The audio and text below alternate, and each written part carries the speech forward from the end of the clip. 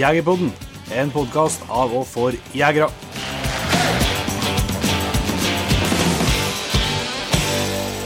Hjertelig velkommen til en helt ny episode av Jegerpodden og unge lovende Vik. Jeg synes du ser litt sånn seig ut i tøflene. Ja, jeg er litt sliten og litt mangel på søvn og litt urvinn etter å ha frøsset en del. Ja, men det har vært verdt det. Det har absolutt vært verdt det. Det har vært noen veldig fine dager denne vekka her. Jepp, det skal vi komme tilbake til i dagens episode. Så har vi med oss en jaktfilmskaper, må du si, Runar Høgfoss, fra Høgfoss og Fallan, og nå Jakt-TV. Ja. Holdt på med jaktfilm i masse år. Jeg tror han sa første gangen han hadde med seg kamera i skogen var i 1996.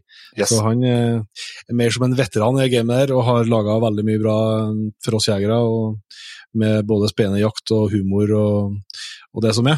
Mm. Og det er jo selvsagt materiale som vi har lyst til å høre litt mer om i Jegerpodden. Ja. Så da måtte vi nedover til Vikersund, vet jeg, vi traff den. Vikersund vi traff den, ja. Det var det. Så det skal dere snart få en times prat med en Runar. Men før vi går dit, så har vi i dag et innholdsrikt skjema vi må gjennom. Det første jeg har tenkt å høre meg om, Jon Inge, det er for dem som er Jegerpodden Patrons. De har ikke sett episode 2 av Jegertoner, Ja. som har et navn som heter for Yogajakt i Fyresdal. Og der lurer jeg på, jeg synes ikke, du gjør ikke en dårlig figur, det vil jeg si. Men du byr litt mye på figuren, kanskje. Ja. Hva har du å si til et forsvar? Nei, altså, først og fremst så legger jeg meg langflat. Beklager til dem som støtter oss med medlemskap. Nei, jeg er ydmyk og beklager, virkelig. Legg deg flat. Ja. For dem som blir klora ut øvene sine siste vekka. Jeg synes kanskje ikke det ikke er yogascenen som er det verste heller. Så. Nei, det er vel kanskje ikke. Nei, altså, jeg tenker, hvis folk synes det var litt støttende, så kan de tenke at det var noe flaks at ikke jeg var med. Det kunne vært enda vær. Ja, nei, altså, du er en trivelig kar, Petter, men han har en finere kroppsasong, han som steppet inn for deg på konkurransen. Det må kunne si. Altså, det er jo ikke fasit på det, da. Nei da, det er jo men, alt kan like, da. Ja, alt kan like, men det aller fleste liker vel kanskje det like. Så er det man kunne være med seg selv. Ja, men da kom vi til gode tilbakemeldinger. Ja, altså jaktmessig så var det kanskje ikke noe høydere, men da må den jo bli litt på seg selv, da. Men det får jeg en måte på. Ja. Det er god hjelp til å ha med seg en Svein og Magnus, da. Absolutt. Så det håper jeg at du som har sett den i hvert fall har koset deg med både første og andre episode av Jegertoner. Den er jo nå tilgjengelig for alle i P3-jaktlaget, og søndag førstkommende her nå så kommer jo episode 3. Ja. Da er det Svein sin tur til å ta oss med. Ja, der er det kanskje en del sterke scener der, men vi har i hvert fall klærne på. Ja, det er ikke noe problem med det. Det var såpass surt den helga at det var ikke fristet med noe mer. Men det var i hvert fall en fin tur, og det blir rypejakt, som kan vi si. Ja. Og så får vi se hvordan det utarter seg. Både når det kommer til konkurranse og middagslaging og det som er. Ja, vi ble tatt på senga der vi også. Jeg har hørt det. Det var en blanding av overrasket og sur en periode, men det gikk fort over. Ja.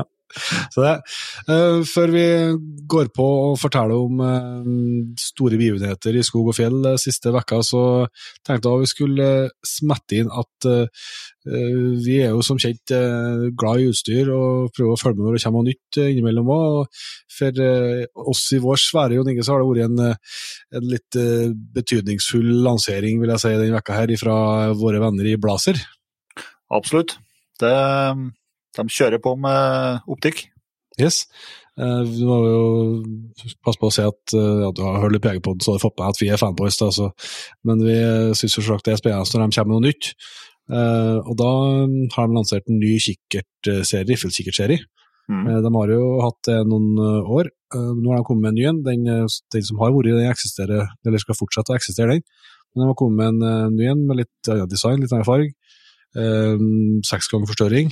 Og en prisklasse som til blaser å være veldig tilgjengelig, da. Man kunne si det fortsatt kvalitetsoptikk koster jo det samme hva merket det står på det, men et helt annet prisbilde enn hva man har vært vant til. Og faktisk så er det noen sånne muligheter med det som er veldig kul og faktisk noe nyskapende. Ja. Og det er jo ganske lenge mellom egentlig at det skjer, og det er jo jeg kan jo fortelle hva som er greia der, da. Det er jo at for den som er kjent med tidligere, hadde jo Zeiss et samarbeid med Blaser og hadde, og senere årene så har Blaser hatt det selv på sin egen kikkert, da har de hatt noe som kalles for IC, det vil si at når du spenner opp børsa og gjør den så usikre børsa, da, kan jeg si, så slår du på røde lyset inn i kikkertsiktet. Absolutt.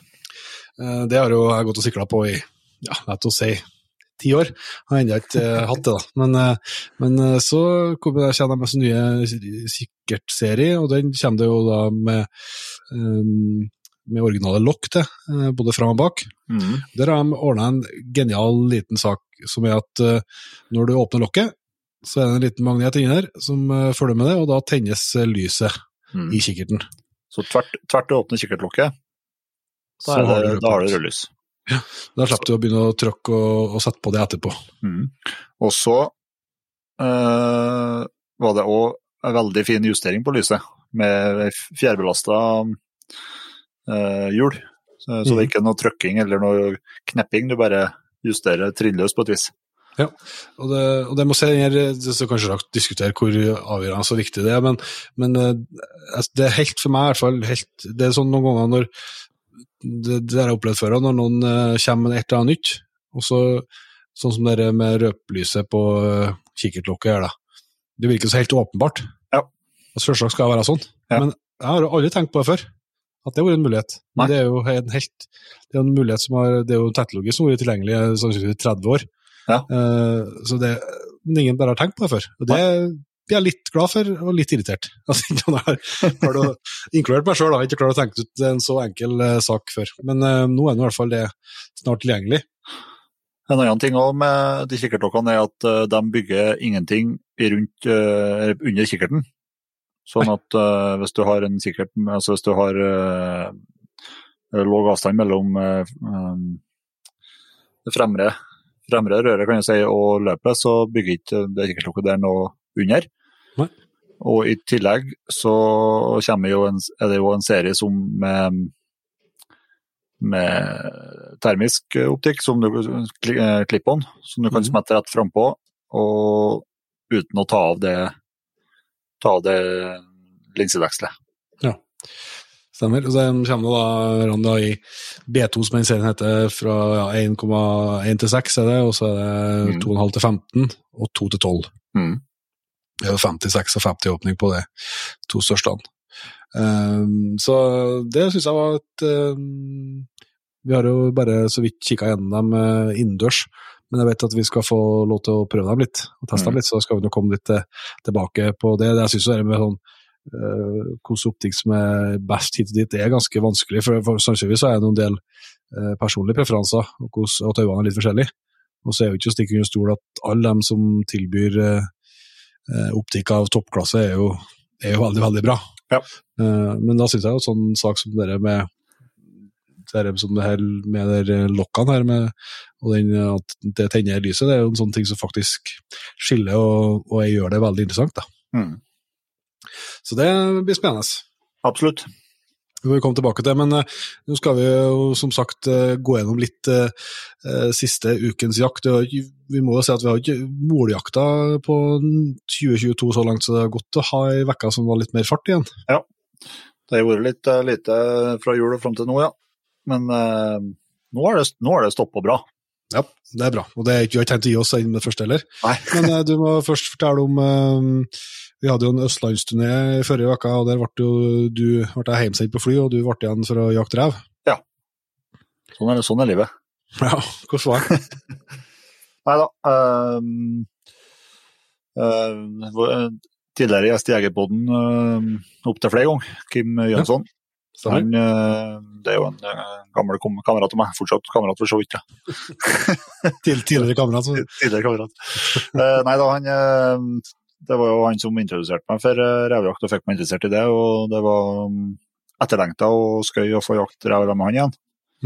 Jakta på fredagen var vi nede på Hurum, der han bor. Veldig spesielt å jakte rev nede på der. Det var jo bært, og det var sol, og det var vindstilt, og det var 7-8 grader i januar, slutten på januar. Det er hverken folketall eller terrenget min kanskje ikke noen Grøndalen heller. Nei, det er så langt ifra Grøndalen som du får det. Det var samme, det var furu der også. Ja, det var artig, ja. Men det ble ikke noe skikkelig fres over den jakta da. Som fredagskveld så kjørte vi nordover og opp imot Valdres. Der var jeg jo litt mer fart da. Der kom jo litt snø om natta, og vi så på værmeldingen at det var meldt litt mildere og litt regn utover dagen, så vi for ut og sleft 3 støvere for morgenen av. 4 støvere faktisk. Ja. Og fikk jaget inn 2 rever, som vi på dagen da for litt med terrier og fikk sprengt ut. Ja. Så det er jo kjempeskøy, kjempeartig jakt. Tabba meg jo ordentlig ut der da, for jeg jo da, sleft jeg Supra på et raspår der, som hun nøsta på greier, og så ble det strømtør på trekkeren. Ja. Jeg har hatt en sånn, den kjente feilen på Artemis, at batterinivået, altså indikasjon på batterinivået ikke henger med helt. Ble det strømtom, så da ble det ikke en trekkerbruk, da ble det bare Garmin-bruk. Og så jeg etter hvert at hun hadde tatt ut reven. Og da sprang jeg selvsagt til nærmeste hi. Og når jeg kommer på hiet og finner hiåpningene der og snur meg rundt, så har jeg jo kommet dit samtidig med reven. Så når jeg snur meg rundt, så står reven og kikker på meg på 50 meter, og jeg står med børsa på skuldra. Og da er det jo ikke noe. Det er jo selvsagt bare å si hei og snakkes ved neste anledning. Yep. Irriterer meg litt at jeg var skjønt, for at jeg er bra sikker på at jeg hadde oppfattet uttaket noen minutter tidligere, hvis jeg hadde trekkeren i operativ modus. Ja, det er betydelig enklere å se, ja. Ja, det er det. Men det ble et bra drev på Supra, og så fikk jeg være med på litt terrierjakt igjen, og det er jo noen år siden jeg har vært med på effektiv terrierjakt. Så nå blir det terrier igjen? Nei, det blir ikke altså, men det er jo artig å se at det fungerer. Både terrieren til Kim og terrieren til Geir er hjertet bra, og står på, bryter fint og bra innkalling og det som er, så det er skøy. Den andre reven var det en kar fra Hønefoss, Erland tror jeg det, som jaget dem en skiller. Det var en stor steinur da. Men de guttene der, de slipper terrierne i steinur, og det funket knall det, men reven lå så langt inn og greier, og vi måtte bråke litt opp på hiet for å få hund ordentlig inn, så det ble et bra trykk på reven.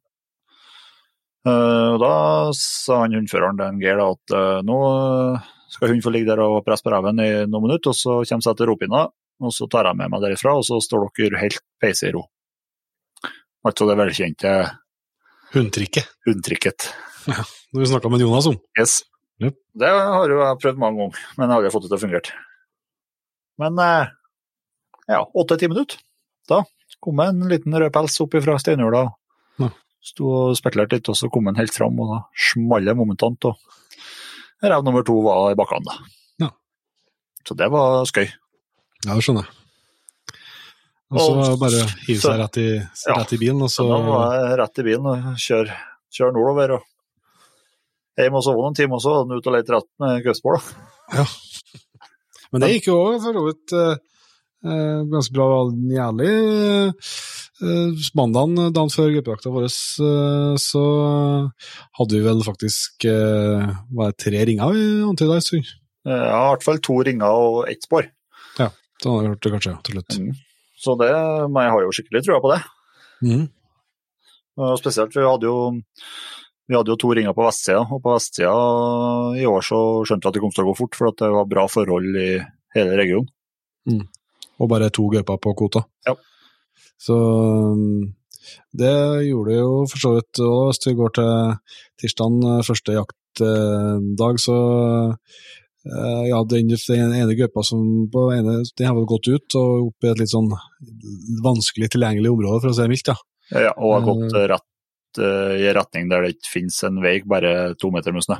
Ja, så, men den andre ringen der var det jo, den var jo fortsatt tett. Det var. Viste seg etter litt om og men, og det ble jo postert ut, også Løritz, en kompis av oss som var å slippe på hunden sin. Yes. Og det ble jævlig artig jakt, altså. Ja, det ble det. Vi jakta jo der i fjor da, ja. Og det var litt sånn merkelig, for det var nesten sånn da capo. Ja. Det er vel sånn da capo som det går an å få på gauperjakt, tror jeg. Ja, nesten mener det. Ja. Men i fjor fikk vi ikke tak i gaupa, så vi var litt likere med i år da. Yes. Men det var liksom så perfekt jakt, for at med samme utover kom, så vi var liksom på vis 2 postrekker. Og samme utover kom, så for det ned mot det postrekka jeg satt på. Og så vinklet det opp igjen i lia, og gikk opp imot den andre postrekka der du satt. Yep. Og så snudde jeg der og så kom han ned tilbake til oss til slutt igjen da. Og ble felt, og naboposten min faktisk, jeg så aldri gaupa, men hun fikk en smell der og datt ihop i den, så det var jo også sånn helt sånn, ja, det var liksom at alle fikk være med på spenninga. Jævlig bra forarbeid av dem som hadde ringet og styret og hatt kontroll der. Absolutt.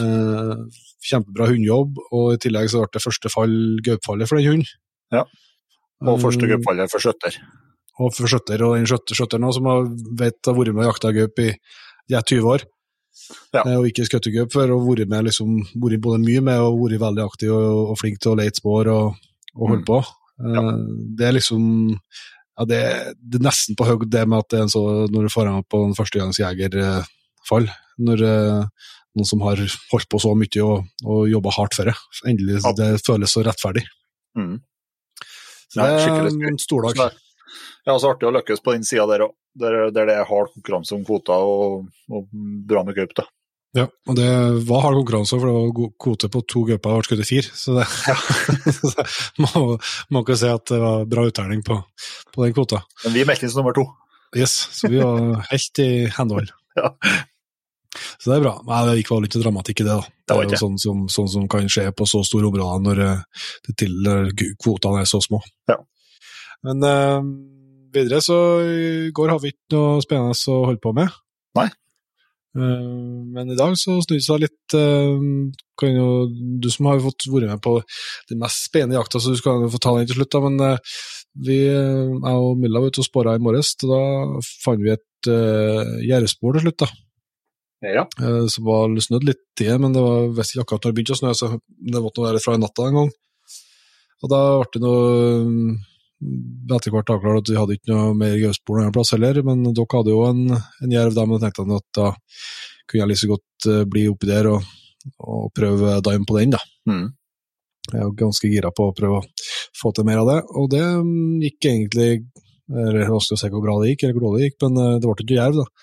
Men han tok til spåret og spåret et par kilometer, og så ble det stopp på den. Jeg tror ikke han gikk seg fast heller, men det var jo gått rett opp i fjellet, sånn, det er nesten loddrett da. Ja. Jeg var ikke noe gira på å gå dit på ski, og var mer nervøs nok for at det skulle komme noe snøskred, med min uflaks på hun som allerede var. Men når han får noe der og frem og tilbake og prøvde å finne ut hva som har skjedd, jeg vet ikke, kanskje har han det jeg tror kanskje kunne ha skjedd da, men jeg skal ikke si det sikkert da, men det er noe at jerven har gått inn der og lå inn i den jula en eller annen plass, og at da de ikke skjønt noe av det, at det går an å, for det har sannsynligvis ikke han opplevd før, at noen dyr kryper og gjemmer seg. For han drev og bjeffa og turet oppi her og var litt sånn frustrert, virket jeg sånn. Ja. Så at jeg holdt på en time oppi der, men da var noen Thomas som var med så i kikkerten at det var et gjerdespor, eller at det var et spor på oversiden der hun var, og rett opp i snøfjellet. Ja. Så sannsynligvis så har han man lå der enda, eller med halogger, eller hvordan det henger opp, det vet jeg ikke, men i hvert fall så han gått der, og da fant aldri ut av, jeg er ikke sikker på at det var mulig å komme seg opp der, da, for så vidt. Nei, og med snøskøyter og alt som så det kanskje litt greit også. Ja, og derifra og bortover så er det et par mil uten vei, så det var nok greit at det ble sånn, men det var uansett jævlig bra sporing. Vi kjempefart i sporet, selv om det var dels tungt og veldig målrettet, og tok til sporet i hvert fall et par kilometer. Da. Ja. Så det gir jo økt tro på at det kan lykkes å få til mer action på Jerv med han etter hvert. Ja. Men til dere så ble det jo virkelig action. Ja, det ble det. Vi har jo, i tillegg til det, så har vi jo den gruppa som gikk ut til ringen om mandagen, så på vestsida, den har vi jo fortsatt ganske bra koll på. Vi mistenker jo at det er som bruker både øst- og vestsida til E6-en som er grensa. Så vi har drevet og følt med litt for å se om hun har tenkt seg over til østsida, og i kveld så ser det jo ut som hun har tenkt det, altså. Ja. Du måtte jinxe. Ja. Du kunne ikke bare sitte i rolig båten og så vente og se. Nei, men du skal bare forvente å se, Petter. Ja. At hun morgetidlig så kommer, men det er det som er noe problemet nå. At nå er det meldt, kan vel komme opp i 20-30 sånt i snø i natt. Og en del vind. Så det er ikke noe bankersopplag, nei. Nei. Men vi hadde uansett en bra dag i dag, ja. I går ble det funnet jervspor. Og så ble det sleft en hund på det, men det ble ikke noe av det. Men når de sleft en hund, så de at det var noen elgjegere som hadde slunget fra seg noen slaktafall, som jerven har funnet. Og så satte vi opp kamera på det, og i morges så var han tilbake. Så når vi ikke fant noe gøstspor, så satte vi ut noen påstrekker, og så får brorsan og sleft Norix på den jerven, og ble litt frem og tilbake i starten der, men etter hvert for det kom litt snø i morges da. Men etter hvert så fant jeg et spor der som ble rett, og jerven lå rett opp med der vi hadde parkert og gått på ski opp. Så det var nært at det ble en smell i uttaket også. For han gjorde bare en runde, og så kom han inn på skisporet til det postene har gått på post, og så hoppet han til skisporet 80 meter fra førstposten. Ja. Og fort til fjells da. Ja. Og da bar seg nå går det da med Norix. Imponerende jobb av han i dag også. Han er jo 10 år gammel. Så er han jo en stor og tung jente i veldig mye snø. Og så skal han jo brukes bare på jerv og bjørn og sånt da, så han er jo ikke sleft da siden 1. oktober. Nei. Så formen er jo ikke akkurat i toppslag da, til at han er gammel, men dæven, han dro på, ja. Det er så ufattelig imponerende, synes jeg. At det ser jo noe om den, selv det er jo helt rå jaktløst i botten der da. Ja. Som gjør det mulig, men lell, ja, det har tøpt, det ble en hund til, ja, det kvartelig. Ja, det ble det. En Jan på jaktlaget som har en Laika som prøvde å renne opp da. Men for det ble jo litt dårlig fart på Norix etter hvert da. Det ble ikke å trykke på jerven, for å si det sånn. Men så sleftet han opp på en Laika etter hvert, og litt ut på dagen der så kom den Laikaen og tok igjen en Norix. Men samtidig som det skjedde, så ble det meldt på radioen at øverst posten på ene postrekka, han så jerven oppe i fjellet. Han var på tur ned. Så han på en 600 meter, men han for så høyt opp i fjellet at han antydde at den bare kom til å passe her oven postrekka. Det gikk bare et halvminutt, så nei, nå svingte den litt nedover. Og så hørte vi ikke mer, og så før vi hørte at nå har han skutt i bånd, og han har sett han fikk det. Fy faen, tøft. Så det var litt sånn, det gikk ifra, vi begynte mest litt trua, og hvordan skal vi få til hundene, og så over til at det ble veldig høy stemning i stunder da. Så han rente bort til der han skjøt på han, og så at han hadde fått det bra. Og så rente han bare litt etter sporet, og da fant han jerven der og avlivet han. Ja. Ja, da sula vi ihop, og tok litt tid før hundene kom fram på fallet. Larkan kom omsider fram på fallet og ble med ned. Oryx, han tror jeg mistet litt livstingisen, og Larkan kom og passerte den, så han slakket av litt oppe i fjellet der, og så ble han liggende oppe her. Så var det en av postene som satt øverst, da, som skulle gå opp her og få med seg ned, da. Så kom han opp på radioen og sa at ja, nå så jeg en hund lå i sporet her. Jeg hørte han ula litt, men jeg trodde han lå og sov, da. Så rente han ned den og vekk den, og hunden våkna til og restet litt på hodet, og så peisa han etter sporet.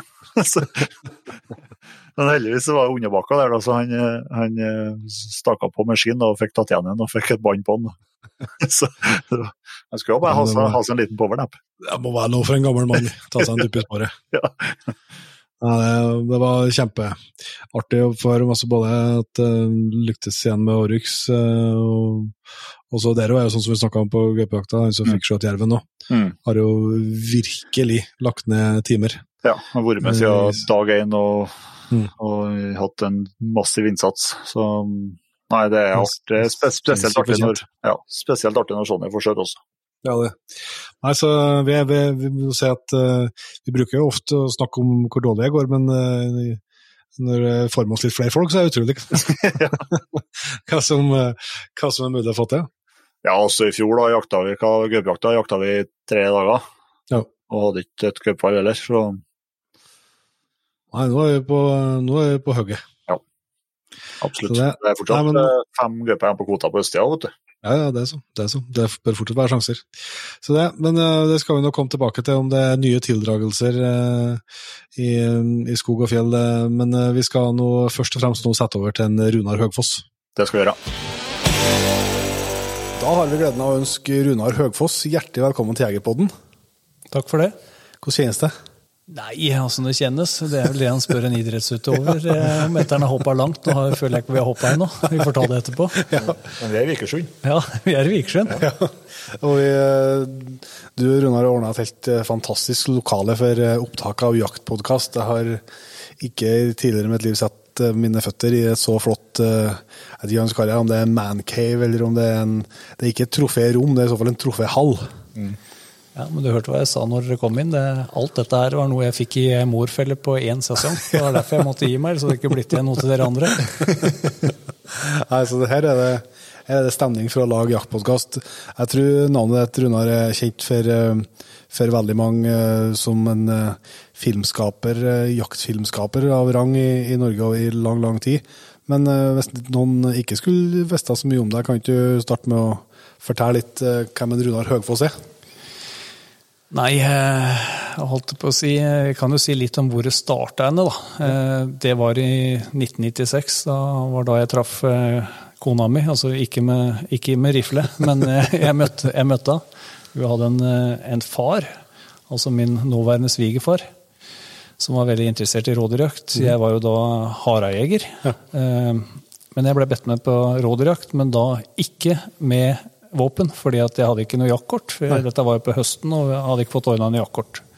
Men jeg kunne jo få lov til å bruke et videokamera. Som svigerfar hadde? Som svigerfar hadde, ja. Og det var jo egentlig ikke interessert i det hele tatt. Jeg var jo ung, og jeg var jo skytekåt, og ville jo gå med rifle. Men du sier jo ikke akkurat det til svigerfar, at det kan du bare drite i. Så jeg beit tennene sammen, og nikket og smilte høflig og tok med meg videokamera. Den dagen så fikk vi 2 elger på post av en dakk som skulle egentlig jage rådyr. Det var jo veldig spennende når det knaka i kvist, og den elgen kom. Da ble det på en måte sådd litt frø av den filminga. Ja. Det var der det egentlig startet.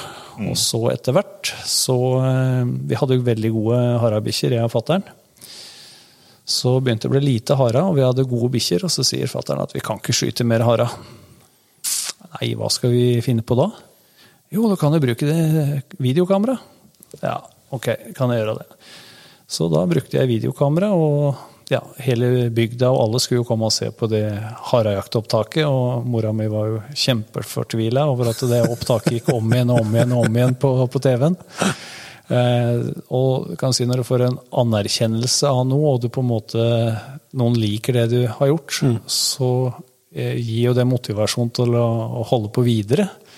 Og i og med at den pulsen liksom begynte å dø ut, det med å stå med våpen i handa, så ga det meg mye mer puls å holde på med kamera. Og sånn det jo den dag i dag, at mange har jo sagt at nå kan jeg jammen filme at du skyter et dyr også. Så har vi prøvd noen ganger. Jeg står med hagla og venter på haren skal komme, og en annen står bak med kamera. Men når harepusta dukker opp, så det jo det jo helt hvilepuls, det gir meg jo ingenting å dra i den bøylen. Mens når jeg står med kamera, så da har jeg jo kjempepuls, og hvorfor skal vi bytte rolle da?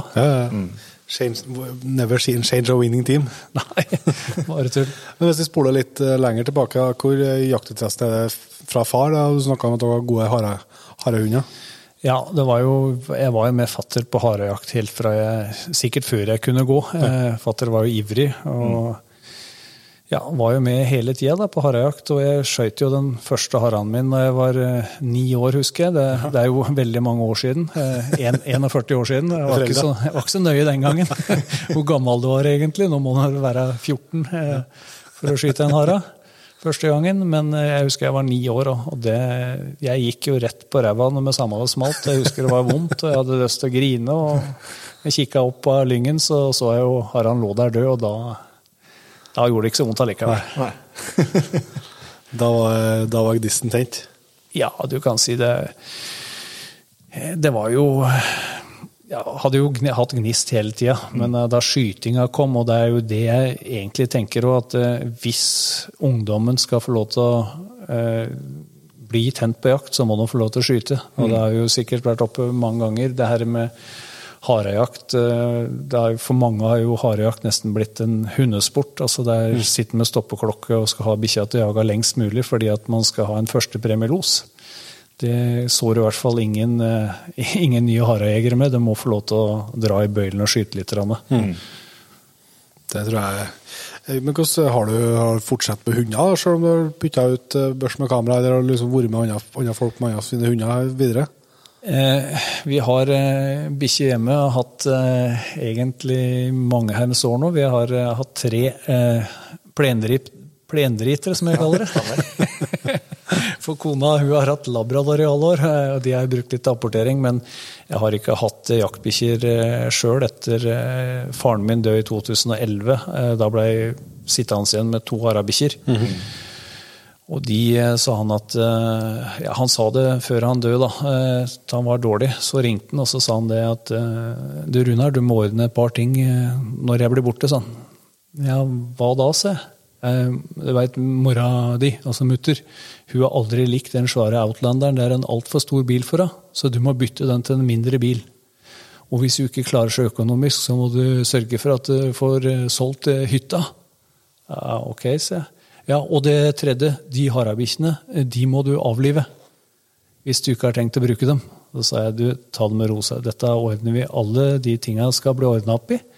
Og de harabikkjene, de skal få lov til å leve og flyge i skauen så lenge de har glede av det, men de skal slippe å få lide på slutten, sånn som du gjør nå, så det blir ikke aktuelt. Det veldig bra, da det greit sånn. Så det var en ganske sterk samtale jeg hadde med fatteren, som endte vel opp med at vi grein litt begge to. Ja. Det blir litt sånn skjelvende stemme når man prater om det nå, selv om det var i 2011. Ja, men det klart at det gir varige spor sånn. Ja, det gjør det. Men denne interessen for hunder og hundejakt, den har du fått ifra han og ifra barndommen også? Ja, jeg synes jo all jakt på en måte spennende og interessant, men hundejakt, det jo det som når du har vokst opp med hunder og hundejakt, så det jo hundejakt som jakt, da. Selv om det moro å lokke fram en rådyrbukk og skyte en rådyrbukk eller gå i fjell og finne et reinsdyr, så jo det kanskje det som mest artig for mange, men for meg som oppvokst med bikkjer, så det jo det her med høre los og se hundearbeid og at ting fungerer. Og faren min var jo helt fanatisk når det gjaldt dunker. Det var jo sånn at jeg hadde en nabo som hadde en finskstøver, og faren min og han naboen, Harald som han het, han borte han også. Hver helg så var det om å gjøre å henge harene ut på verandaen, så vi bodde sånn til at Harald han hang sine harer ut på den siden som ventet mot oss, og faren min han hang harene sine på den siden som ventet mot han. Og vi hadde jo dunker, Harald finskstøver, så hang det litt flere harer borte hos Harald en høst enn det de gjorde på den siden som vi hadde med dunker. Og så sier Harald en dag til meg at du, jeg skal ha kull på den der finskstøvertispa mi. Du kunne ikke tenke deg en valp, altså. Og den var en veldig god bikkje. Jeg hadde hørt den oppe i skauen mange ganger. Så jeg ble jo fristet da, til å gå bort til fatteren. Jeg hadde akkurat hatt konfirmasjon og fått noen penger. Så jeg ble fristet til å spørre fatter om jeg kunne kjøpe en finskstøvervalp da, av Harald. Da kikket han på meg med svære øyer, husker jeg. Så sa han at det må du gjerne gjøre, og der er døra, og der er kofferten. Det ble ikke finskstøver da? Det ble ikke finskstøver, det ble ikke det. Han forsøker verdt. Ja, det er lov å prøve seg. I ungdommen så skjønte han kanskje ikke bedre at det var liksom å hoppe opp i et vepsebord og nevne det, men jeg ble med det ene spørsmålet. Ja. Du sa at fra mer eller mindre gjort i prakka på et videokamera i 96 og blivende svigerfar, og så videre filmet faren din på harejakt, så er jo lell en bit liksom derifra til å kunne gi ut en jaktfilm. Hva som, så du får vite litt mer om detaljene for den første filmen som kom, heter for harejakt, eller fra uttak til gryte. Helt riktig. Jeg filmet jo i flere høster egentlig, fordi jeg synes det var moro, og fordi at det var det som ga meg puls. Da. Til å begynne med så prøvde jeg jo å feste kamera på handa samtidig som jeg skulle skyte haren. Det var jo ikke GoPro eller Shotcam eller noe sånn fancy utstyr, så det var å prøve også å få det kameraet til å være i samme vinkel som børse, og så trykke på rekk. Mange ganger så var jo da haren ut av bildet, eller du skvatt når det smalt, eller alt ble på en måte, altså hverken jakta ble bra, eller filminga ble bra. Dermed så tok jeg et valg om at hvis noe av det skulle bli bra, og så tenkte jeg at jeg får gå for det som gir meg mest, og da var det kamera. Det var det som ga meg puls. Så jeg filmet en hel masse opptak, men jeg visste jo ikke hva jeg skulle gjøre med det. Så hadde jeg en arbeidskollega som kjente en kar, som den gangen var utstyrstester og fotograf for bladet Jakt og Villmarksliv, og jobbet litt som frilanser. Det var Ole Kristian Falland. Han drev om litt redigering. Så vi tok et besøk til han en kveld, og jeg hadde jo da med en bærepåser full av kassetter. Ole Kristian, han kikket på dette her, og den gangen så var det ikke noe fancy redigeringsutstyr, men han tok noe på seg jobben og prøvde å lage sammen en jaktfilm da. Men han hadde jo noen ideer rundt det her med film, at det skulle ikke bare være skyting, så det måtte jo være litt mer. Og i og med at jeg da hadde en onkel som var lærer på yrkesskolen på kokkelinja i Drammen, og som var ivrig jeger, og brant veldig for det her med vilt, så fikk vi med han, så han flådde og parterte og lagde middag ut av den haren. Vi hadde med en guttunge som fikk overvære alt sammen. Så mot min vilje da, så ble det jo filmet en hel masse rart som ikke inneholdt på en måte jakta og skuddet. For det var Ole Kristian mente at det måtte inneholde noe mer enn masse skuddscener. Det hadde jo selvsagt helt rett i. Han var litt eldre enn meg, så han hadde tenkt litt lenger enn bare skyting. Så da kom første filmen ut, som het Fra uttak til gryte, og der medvirket jo faren min en god del. Så jeg har jo han på opptak, selv om han gikk bort i 2011, så har jeg han på et par filmer. Jeg har siste filmen faren min var med i, den heter vel Trollharen. Da er fatter veldig kreftsjuk. Og jeg visste at det antageligvis var siste haren han kom til å skyte den vinteren. Så det fikk jeg på film. Så den filmen som heter, nei ikke Trollharen, den heter Harejakt med bjørnsdunkere. Under den innspillingen da, på en måte av den filmen, så går fatter bort i kreftsjukdom, og etterlater seg da 2 harabikkjer, 2 dunkere da, selvsagt, som vi brukte da videre til å gjøre ferdig filmen. Men fatter gikk bort under den innspillingen av Harejakt med bjørnsdunkere, så den har jeg sett en gang etterpå, og ja, den er egentlig litt for sterk til at jeg klarer å se den igjen. Ja, det er veldig forståelig. Men altså, bare sånn at nå er det jo mange som er yngre enn også som hører på Jegerpodden, og det er jo noe som er spesielt, altså at når du kom med den første filmen der, så var det jo ikke sånn som det er nå, at annenhver person har et børsekamera, og det er masse, det er tusenvis av timer på YouTube, og det var jo liksom knapt nok gitt ut en jaktfilm i Norge før da. Nei, altså Arne Nævra, han ga jo ut en harjaktfilm i 1988, mener jeg det var. Så neste film da, som kom ut som egentlig var jaktfilm, det var vel den filmen som da ble hettet Harjakt fra uttak til gryte. Ja. Det var vel egentlig den første norske jaktfilmen. Kom ut på VHS-kassetter, de der store mursteinene. Det hadde stått om det her i bladet Jeger under våpen, mener jeg.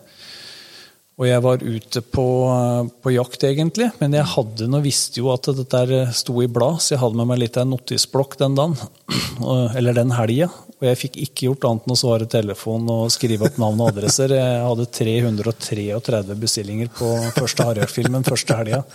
Så det var jo Klondike-tida, kan man si, før internett og YouTube og alt dette her, på en måte ødela det litt.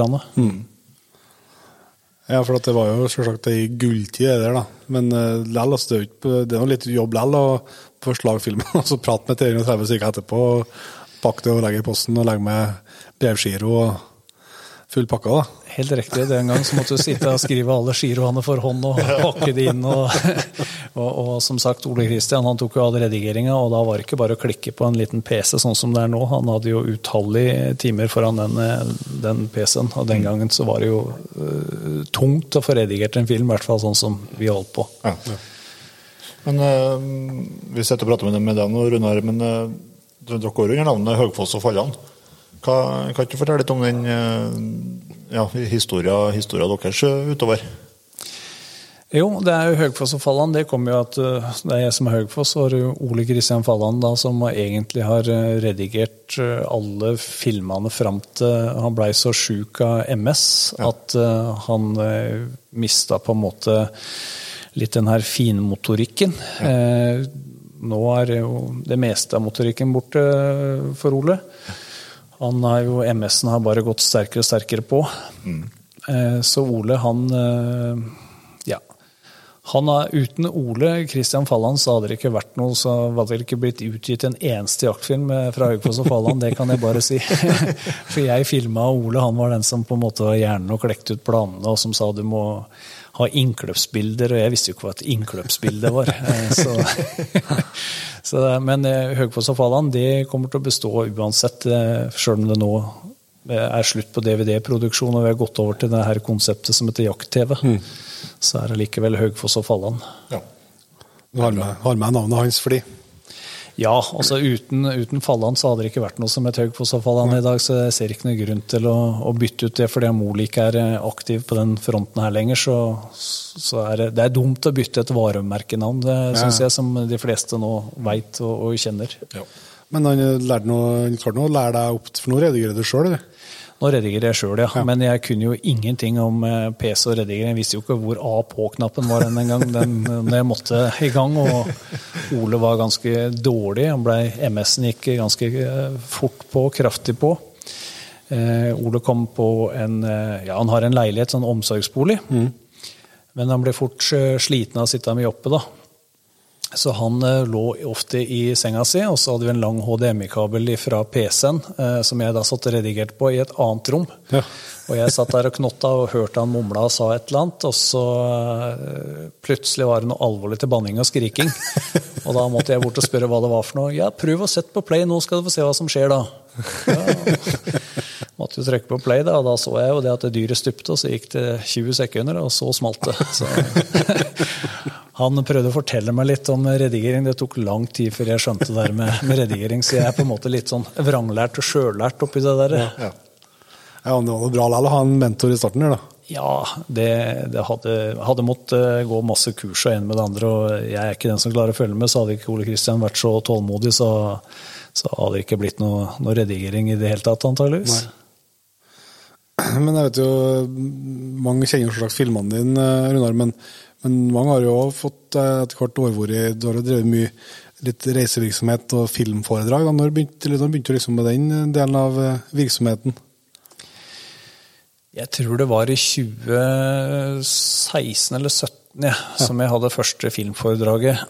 Da hadde jeg liksom mannet meg opp til at jeg skulle prøve å stå på en scene for første gang, og det var hjemme i bygda, oppe på Eikvang, der som Ole Einar egentlig er fra. Det er jo rett på bortsiden av meg, så er det en stor sal som heter Eikvang. Ja. Og jeg var veldig spent, for når du skal dra i gang noe sånt nå, så kommer jo alle med argusøyne når du er på hjemmebane. Jeg sto der og hakket tenner og fløy opp og ned på doen 3-4 ganger før vi skulle starte. Jeg var så nervøs, jeg husker nesten ingenting av kvelden. Og da lurer jeg på om det var ca. 70 stykker der første gangen jeg dro i gang et filmforedrag. Så neste gang så tror jeg det var 150, og nå siste gangen vi hadde der, så da satt folk bak i ribbeveggen. Jeg tror det var borti 250 stykker i salen, og mange måtte snu og reise igjen. Så vi har egentlig satt opp 2 kvelder til filmforedrag nå, da. Men det er på en måte sånn det er ekspandert, men vi holder selvsagt, jeg kjører hele landet rundt og holder filmforedrag for jeger- og fiskeforeninger, og årsmøter, og det er lystige lag og storvalg som ønsker litt shows. Ifra å være kjempenervøs til et filmforedrag, så går jeg nå og gleder meg et par dager før jeg skal på scenen. Ja, så vil jeg tro at det har vært litt brems på det under korona, eller? Ja, du kan si det kunne ikke passet dårligere egentlig, for jeg sa jo på en måte opp jobben og tenkte nå det dette, nå får det bære eller briste. Jeg har holdt på med dette her som hobby i 25 år, i tillegg til å jobbe 100% stilling. Så da tenkte jeg at ok, ingen som har garanti for at man blir pensjonist eller man får utrettet absolutt alt man tenker i livet. Så tenker jeg nå det bare å slippe det løs og trå til. Så gikk det jo da ganske bra første året. Andre året gikk det enda litt bedre, og jeg bare gledet meg til nå det full trøkk. Og så kom korona. Ja. Så nå har det vært 2 år hvor det har vært ganske så labert. Men hvis det går som vi tenker og håper og tror nå, så skal vel den der grassbrann bare bre om seg, og så skal alt daugrass brenne ut, og så får vi håpe det spirer grønt bak. Jeg får tro det. Men du vil si at du har fått mer tid til å filmjakte? Ja, det er jo på en måte det jeg bruker arbeidsdagen min på, for jeg må jo kalle det en arbeidsdag, selv om mange går rundt og misunner at du kan gå på jakt hver dag. Ja. Så skal jeg love deg det at hvis du må gå hver dag på jobb, uansett hva du holder på med, så kommer du til å gå lei før eller siden. Ja, selv om det jakt. Selv om det jakt, så skal jeg bare si det at jeg gleder meg som en unge hvert år til reinsdyrjakta, men når du har flyget opp og ned det fjellet der hver dag i en uke, så begynner du å bli både våt og trøtt og svett, og alt på en måte, du gleder deg ikke til å stå opp for å gå i fjellet enda en dag, så jeg tør påstå uansett hva du driver med, og på en måte mye du brenner for det, så vil du kanskje gå litt alene mellom, men selvsagt det privilegert å kunne prøve å leve av det man har hatt som hobby i alle år.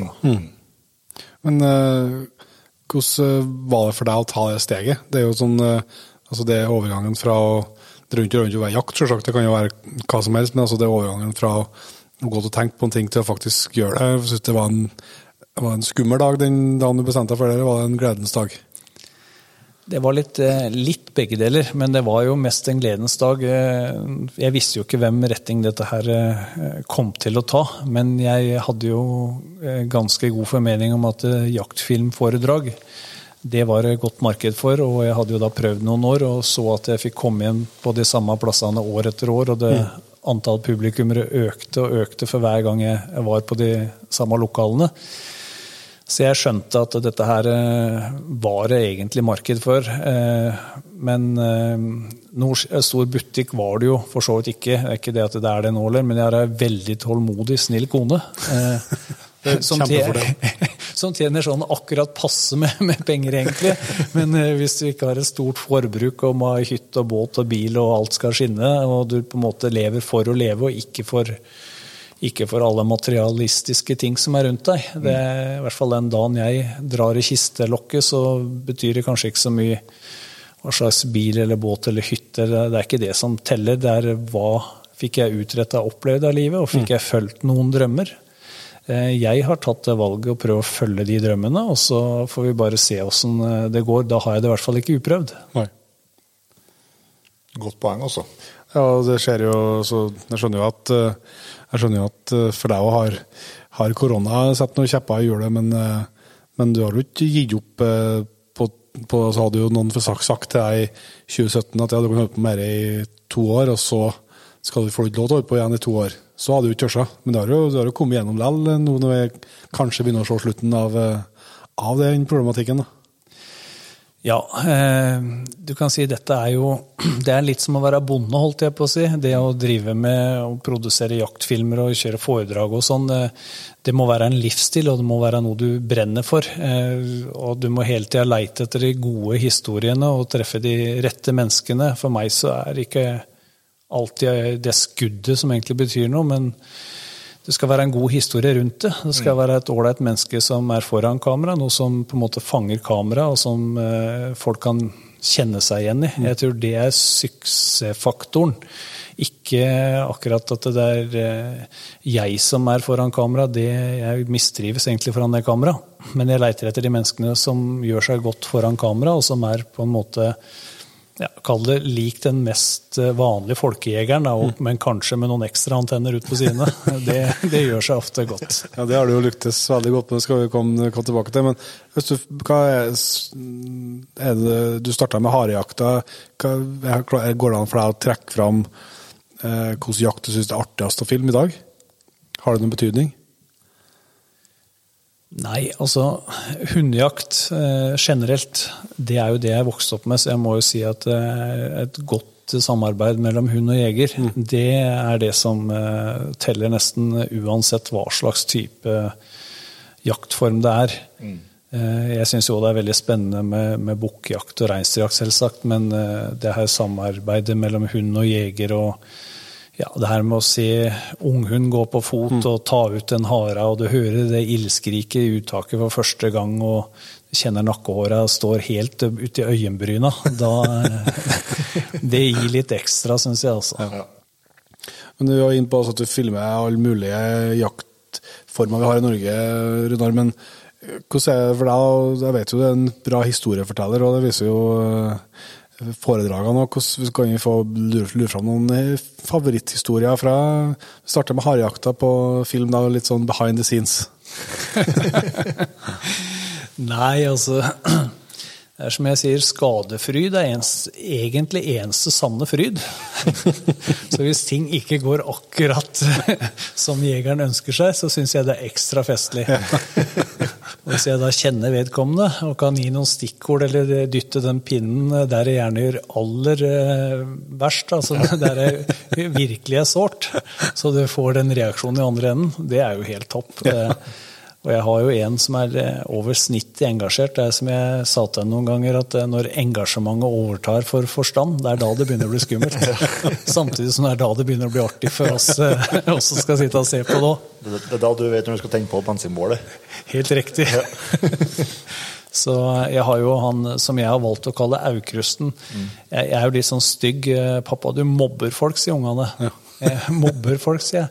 Ja, du kaller folk for helt andre ting enn det de heter. Og så sier jeg, ja, men det litt sånn for meg så at det vanskelig med det her med navn. Så jeg pleier å kalle folk enten det de minner meg om, eller synes jeg de ser ut som, eller oppfører seg som. Og ergo så det mange av mine kompiser som har fått rare navn. Jeg hadde jo utgangspunktet ganske mange kompiser, føler jeg. Det ikke riktig så mange igjen nå. Men de jeg har, de tåler det meste, og da har vi han i utgangspunktet heter Jarle Foss, men som de fleste nå kjenner som Aukrusten. Ja. Og han jo... Jeg skjønner hvor du har hentet inspirasjon hen. Ja, du skjønner det. Det litt mer som folk ser ut som, en sånn som han, Aukrust, kunne ha tegnet. Sånn han minner meg litt om. Han en festlig type. Ja, det vil jeg si. Han gjør seg foran kamera. Han gjør seg veldig godt foran kamera. Jeg trenger sjelden å vippe kamera opp i mitt eget ansikt, egentlig da. Det bare å si et eller annet, så det full fyr med en gang. Nå har jeg sett noe klipp fra en harejakt med han, blant annet der du får litt den skadefryden som du var inne på. Det noe skjøting som, det får vel en forklaring etter hvert, men det noen ganske grove bom en periode. Det ikke sånn at du blir bekymret for at haren skadeskutt, eller for å si det sånn. Du ser at det ikke tar. Neida, det såpass langt ifra at det som jeg sier, jeg synes det veldig moro med humor i filmene og humor i filmforedraget, og det skaper god stemning. Men så det liksom, det går en slags linje eller en slags strek der da, som gjør at du kan ha humor og mye artig, men du skal ikke ha det på viltets bekostning. Nei. Du må gjerne ha det på jegerens bekostning. Men hvis ting blir skadeskutt, det ikke noe moro. Det ikke noe vi skal lage humor av. Absolutt ikke. Men det klart sånn som Aukrustsen, som i utgangspunktet skjøt ganske bra, og som begynte å bomme not så til de grader, og da flere år han var nær på å slå den hagla i buskeleggen, så bare han stod igjen med sånn krølla jern i handa. Det synes jeg var veldig moro. Men han jo sånn type som han kappa seg 2,5 finger nærmest på båndsaga på jobben. Men han var jo på jobb dagen etterpå. Ja. Han en sånn som ikke oppsøker lege hvis det ikke noe helt alvorlig. Og når han ringte til optikeren, da det ganske alvorlig. Da hadde han bomma lenge. Det begynte å bli bra med hare på skogen, ja, nå da. Ja da, det som fint med det, vet du, at du slipper å drepe en haren, så du kan bomme på den mange ganger. Og til slutt så kan du ha med en annen opp, og så kan du ta livet av noe i tillegg. Men da fikk jeg så forklaring på hvorfor han bomma, eller? Ja, han gjorde dessverre det. Så jeg har lurt på om jeg skal ta de patronene hans og fylle med noe plastikk eller noe sånt, men i ren vane da, så går det fortsatt i samme fella, fordi at det optikeren sa til han var at han hadde fått dominant venstreøye. Ja. Og det helt greit hvis du skyter links i utgangspunktet. Hvis du ikke skyter links, så har dominant venstreøye, og du skyter med begge øya oppe. Da kan du selv tenke deg hvor langt til siden det egentlig blir. Ja. Og det var jo Guds lykke for meg, og for ikke minst for alle som skal se på jaktfilmforedrag eller gå inn på jakt-TV og se historier med Aukrustsen. Men har han fått tilbake treffegenskapene nå når han har lært seg den nye teknikken, eller? Ja, til dels. Hvis han lokker venstreøye, så kan det gå bra. Men da det omgjør å få gira han opp såpass mye at vi får prata så mye tull i forkant før den haren kommer, at han glemmer seg helt bort og skyter med begge øya oppe. Da det i gang igjen. Men jeg vet jo, det er jo mange gode historier fra de ulike jaktformene du har filmet, Runar, men jeg har bedt meg merke til en Aukrust i en liten gummibåt i en ganske flomstor elv også. Ja, det blir det feil å si dette. Han ikke sikkert han hører på Jegerpodden. I hvert fall ikke etter høret. Nei, men det som egentlig var, han hadde jo stjert gummibåten til guttungen sin. Ja. Og så skjøt jo en bever på andre siden av elva. Det var også meningen. Det var en grunn til vi satt der vi satt. Han vet jo ikke det egentlig den dag i dag. Okay. Men vi satt oss på den siden. For det første var det fint å filme, for det andre så visste jeg måtte over elva. Og i det han sparker ifra og så skal over der sånn, han hører ikke på Jegerpodden, så jeg kan sikkert si det. Så i det han sparker ifra, så har jeg nappet ut pluggen. Så jeg ser det bobler ganske godt bak båten i det han begynner å ro. Men jeg blir litt redd da jeg skjønner at han knekker, eller jeg ser han knekker åra midt ute der, så tenkte jeg, pokker, kan jeg risikere at jeg tar livet av han, at han drukner nå? Men han hadde jo på seg redningsvesten, den var råd til guttungen, så den tålte vel maks 15 kilo. Han veide nok litt mer, men jammen kom han seg fram og tilbake med knekk tåret også, men han vet ikke at jeg hadde nappet ut pluggen, så lufta sakte, men sikkert. Jeg håpet det bare skulle brette seg rundt den. Det begynner jo å demme litt for meg hvorfor at noen kompiser har fulgt fra på reisene. Det noen som har blitt borte nå. Jeg har ikke tatt livet av dem, altså, men det var jo kanskje det de fant ut var best å trekke seg ut med liv i behold. Ja, gi seg med steken var god, ja. Men det reinsjakta, du har jo filmet ganske mye av det. Det liksom en jaktform som ligger hjertet nært, eller? Både ja og nei. Jeg har lett for å være ærlig, jeg har lett for å si hva jeg tenker, og det kan både straffe seg og lønne seg i mange forskjellige sammenhenger. Men det har seg sånn at jeg slipper å reise helt til Hardangervidda for å lage reinsdyrjaktfilm hvis jeg skulle gjort det, og gått der, det jo det folk sier at det Det jo det som reinsjakt, å gå der og slite og vasse i 14 dager for å få skyte et reinsdyr. Må gjerne gjøre det, den som synes det veldig ordentlig. Men det sånn at hvis jeg reiser til Norefjell, Reinsjøfjell-området, som jeg har mulighet til å være med på, så har jeg gjort meg så godt kjent i området at jeg vet litt mer hvor jeg skal gå henne og leite henne, og jeg begynner å leite et par dager før reinsdyrjakta. Og finner gjerne rein, noe som gjør at de kompisene som har reinskort går egentlig litt mer til dekka bord da. Så reinsdyrjakta, den på en måte nærhendig, det 1,5 times kjøring i en måned, og så det alltid fra en halvtime til 2 timer å gå kanskje, før du kommer inn i et område du finner rein. Og blir du våt og dritlei og akalei, eller ungene skulle bli syke, eller noe skulle skje noe hjemme, så det ikke varianten du kan reise hjem igjen. Nei.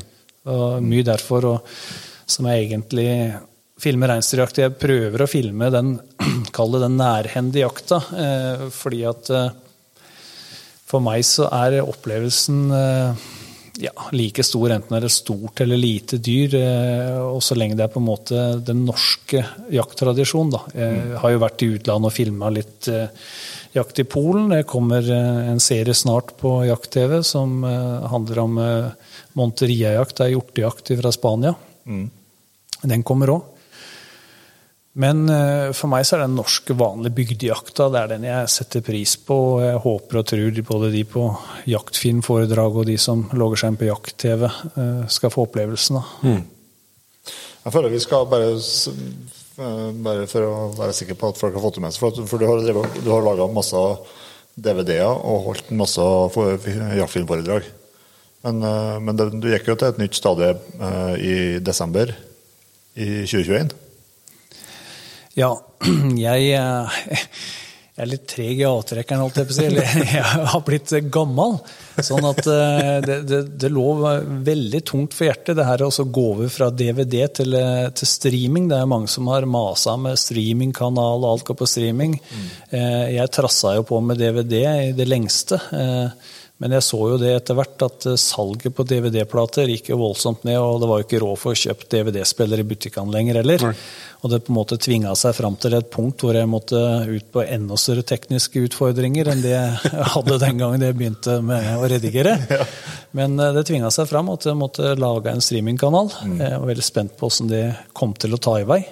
Og den åpnet vi jo da i desember, åpnet vi jakttv.no. Så det jo på en måte Høgfoss og Falland fortsatt, men vi har laget en egen streamingkanal som heter jakttv.no. Den har gått over all forventning, så jeg angrer meg egentlig litt på at jeg ikke startet litt før da.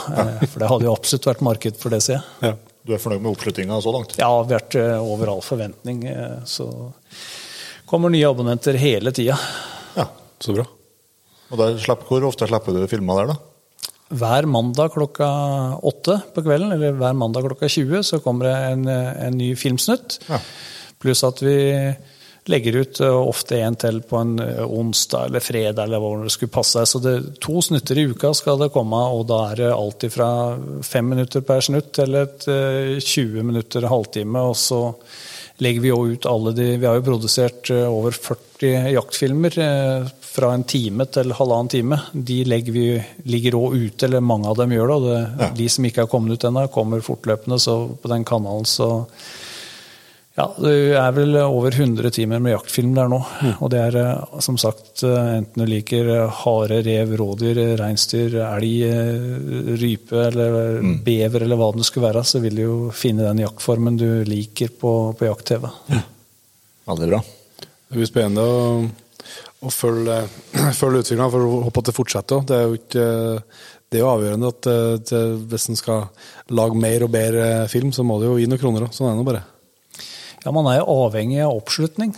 På lik linje som dere og meg og alle andre, så må vi ha abonnenter. Du kan si det så flere abonnenter du har på en side, så gjør at du kan bruke enda mer tid, både investering av utstyr, PC, ja, alt det koster for det første av utstyr og tid, og det koster i form av streamingkanaler, og det jo ikke billig, selv om alle rundt deg ser egentlig bare at du kan gå på jakt hver dag, og det må være jo kjempefint å bare kunne gå på jakt hver dag.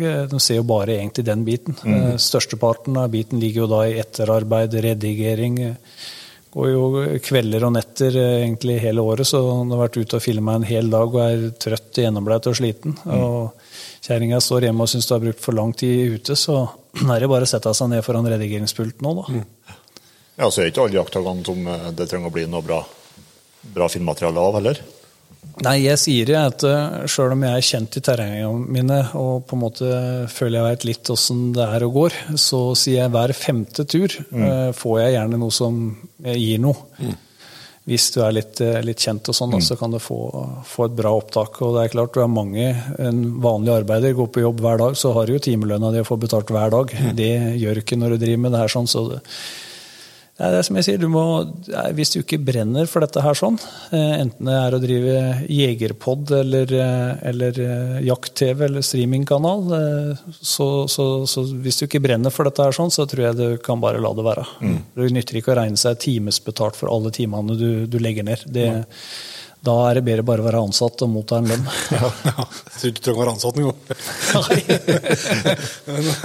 Det en annen sak, men du sa bygdejakta, at det viktig for deg. Det mener jeg liksom en sånn, når jeg har sett litt på filmene dine nå, så det jo veldig mange, at det går ekstremt flinke, vil jeg si, folk som lager bra jaktfilm.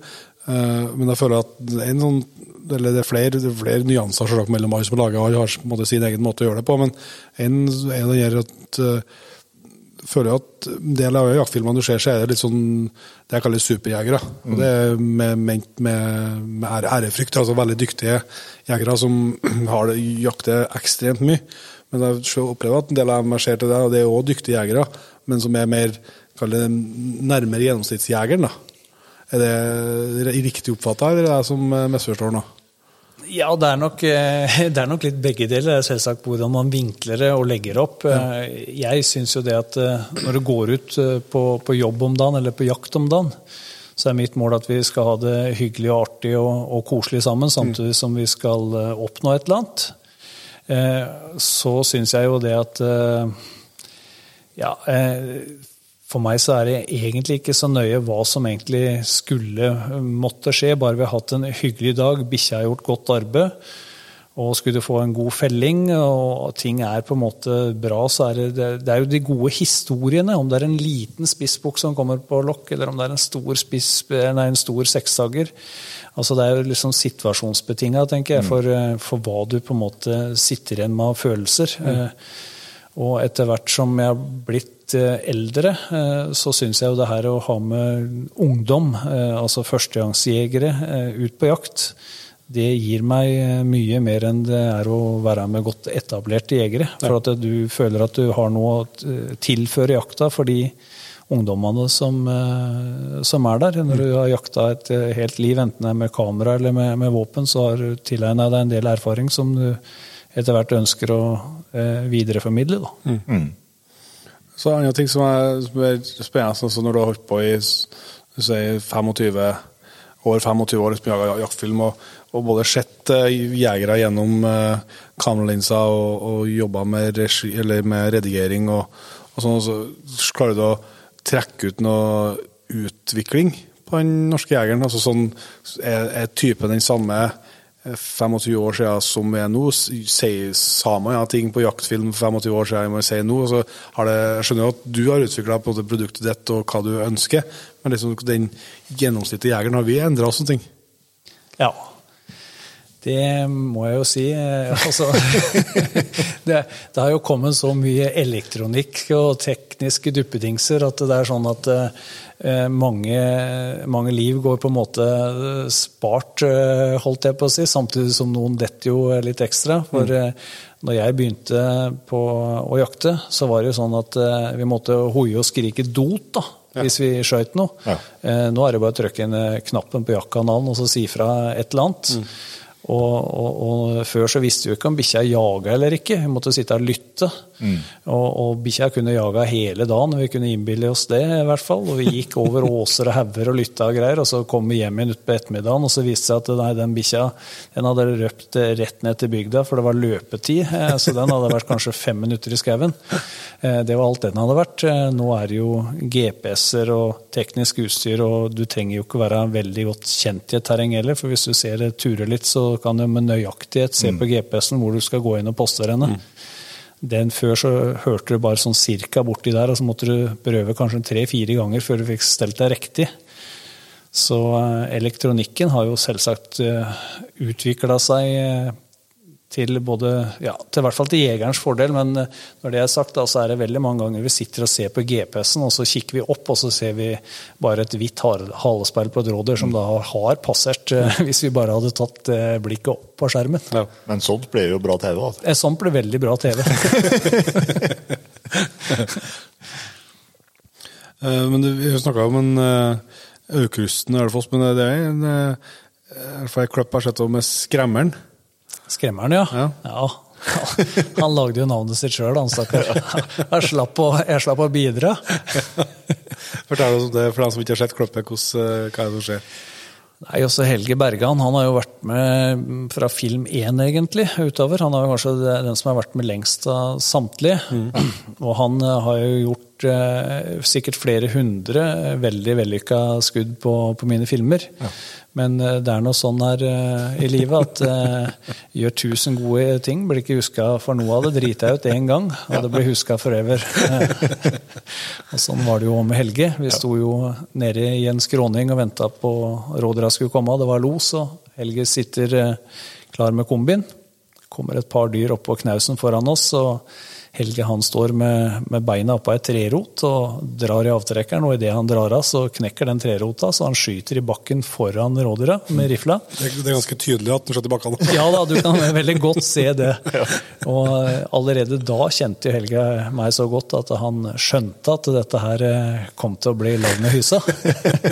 Så når jeg da vrir kameraet rett opp i trynet på han, så vet han jo ikke helt hva han skal si eller gjøre, så det var på den tida hvor Trond Kirkevåg var så mye på TV-en, men han skremmeren. Så eneste Helge kom på å si det var jeg ble noe skremt, ja!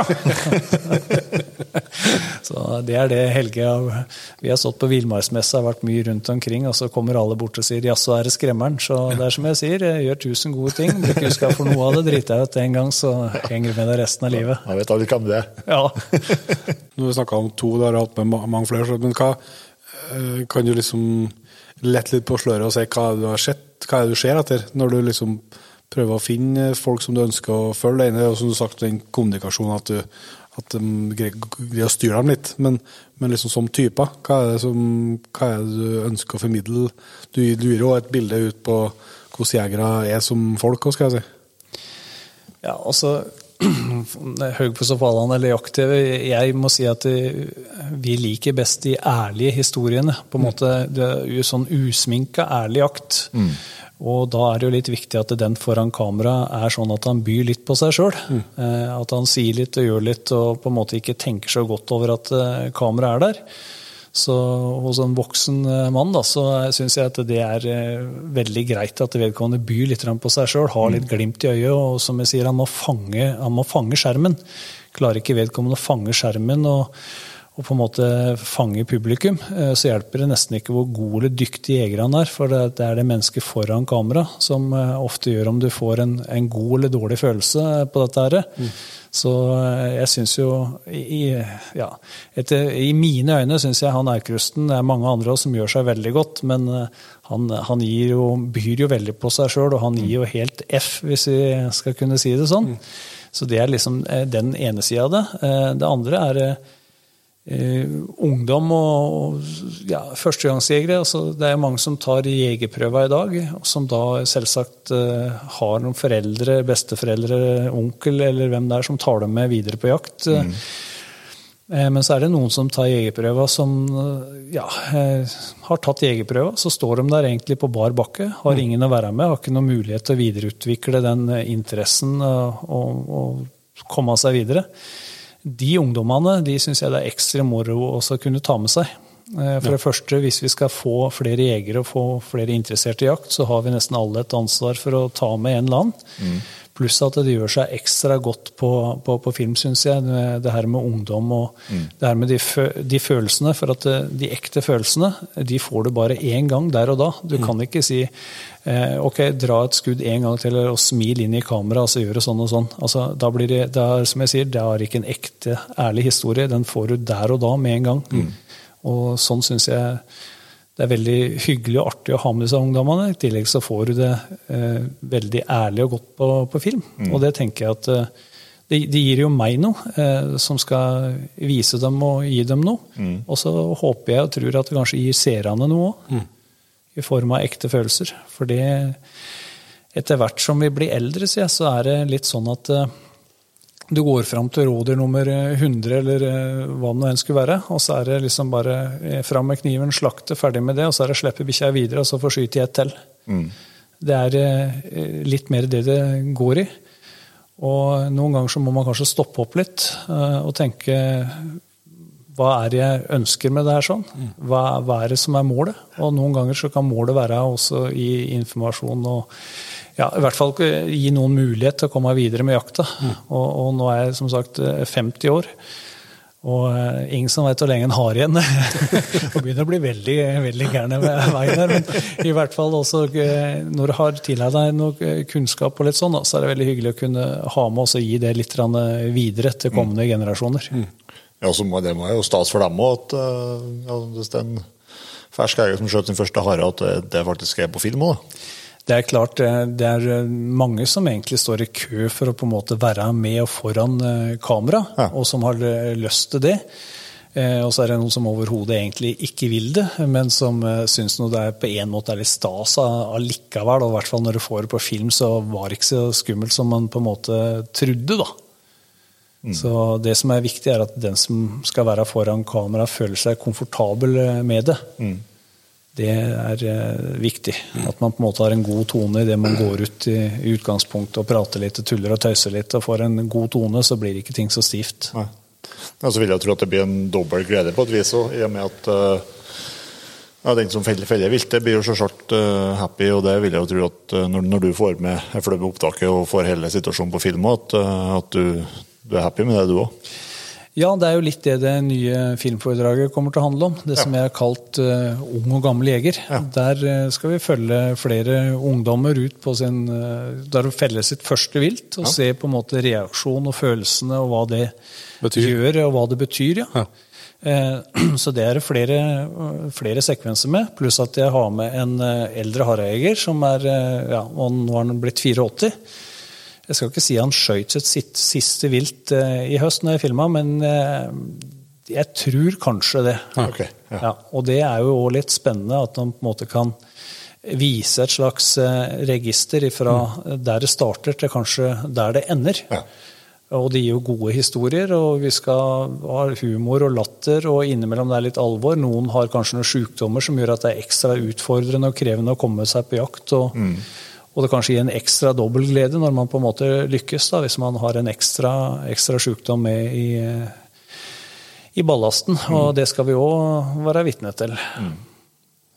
Altså, men du sa jo det også, du har jo veldig samtidig, det er mye snakk om humor, og det er mye humor i filmene, og takk for det, men det er jo den grensa med at vi ikke på viltets bekostning, og det vet jeg vi snakket om på forhånd, altså den reaksjonen etter at det er vilt i felt, det du vet at du er opptatt av, ikke bare for at det skal ta seg ut på film, men fordi at det er en viktig del av jakta. Ja, det er jo spesielt altså det er jo viktig at alle skal få lov til å kjenne glede over å lykkes og få skyte et vilt, for all del. Det er viktig. At man ikke skal stogge unger eller ungdom fra på en måte føle lykke og glede og det her å ha lykkes på jakt, men det handler litt om respekt i forhold til det livet man har tatt, og det er jo et liv, enten det er en liten trost eller om det er en stor elg, så er det likevel et liv, sier jeg til de ungdommene eller ungene som er med. Vi har tatt et liv som kunne faktisk ha flydd videre nå, eller gått rundt og hatt det bra i god stund til. Og det å gå frem til viltet når du først kommer frem, ta av deg lua eller capsen og sette deg ned og tenk litt over hva du har gjort, og hva du på en måte har fått lov til å oppleve. Da. Og så vis det viltet en siste på en måte respekt ved å sette seg ned og så tenke seg litt om. før vi på en måte starter med slaktinga og alt det der andre. Det er et liv vi har tatt, om det er et stort eller lite liv. For den som måtte dø, så var det likevel et liv. Og det tenker jeg er litt greit at at de ungdommene får inn med en gang. Ja, altså det er ikke som du sier, det er ikke noe, det er ikke det samme som at den ikke skal vise glede. Men det handler om at det er jo ikke en krig vi har med viltet.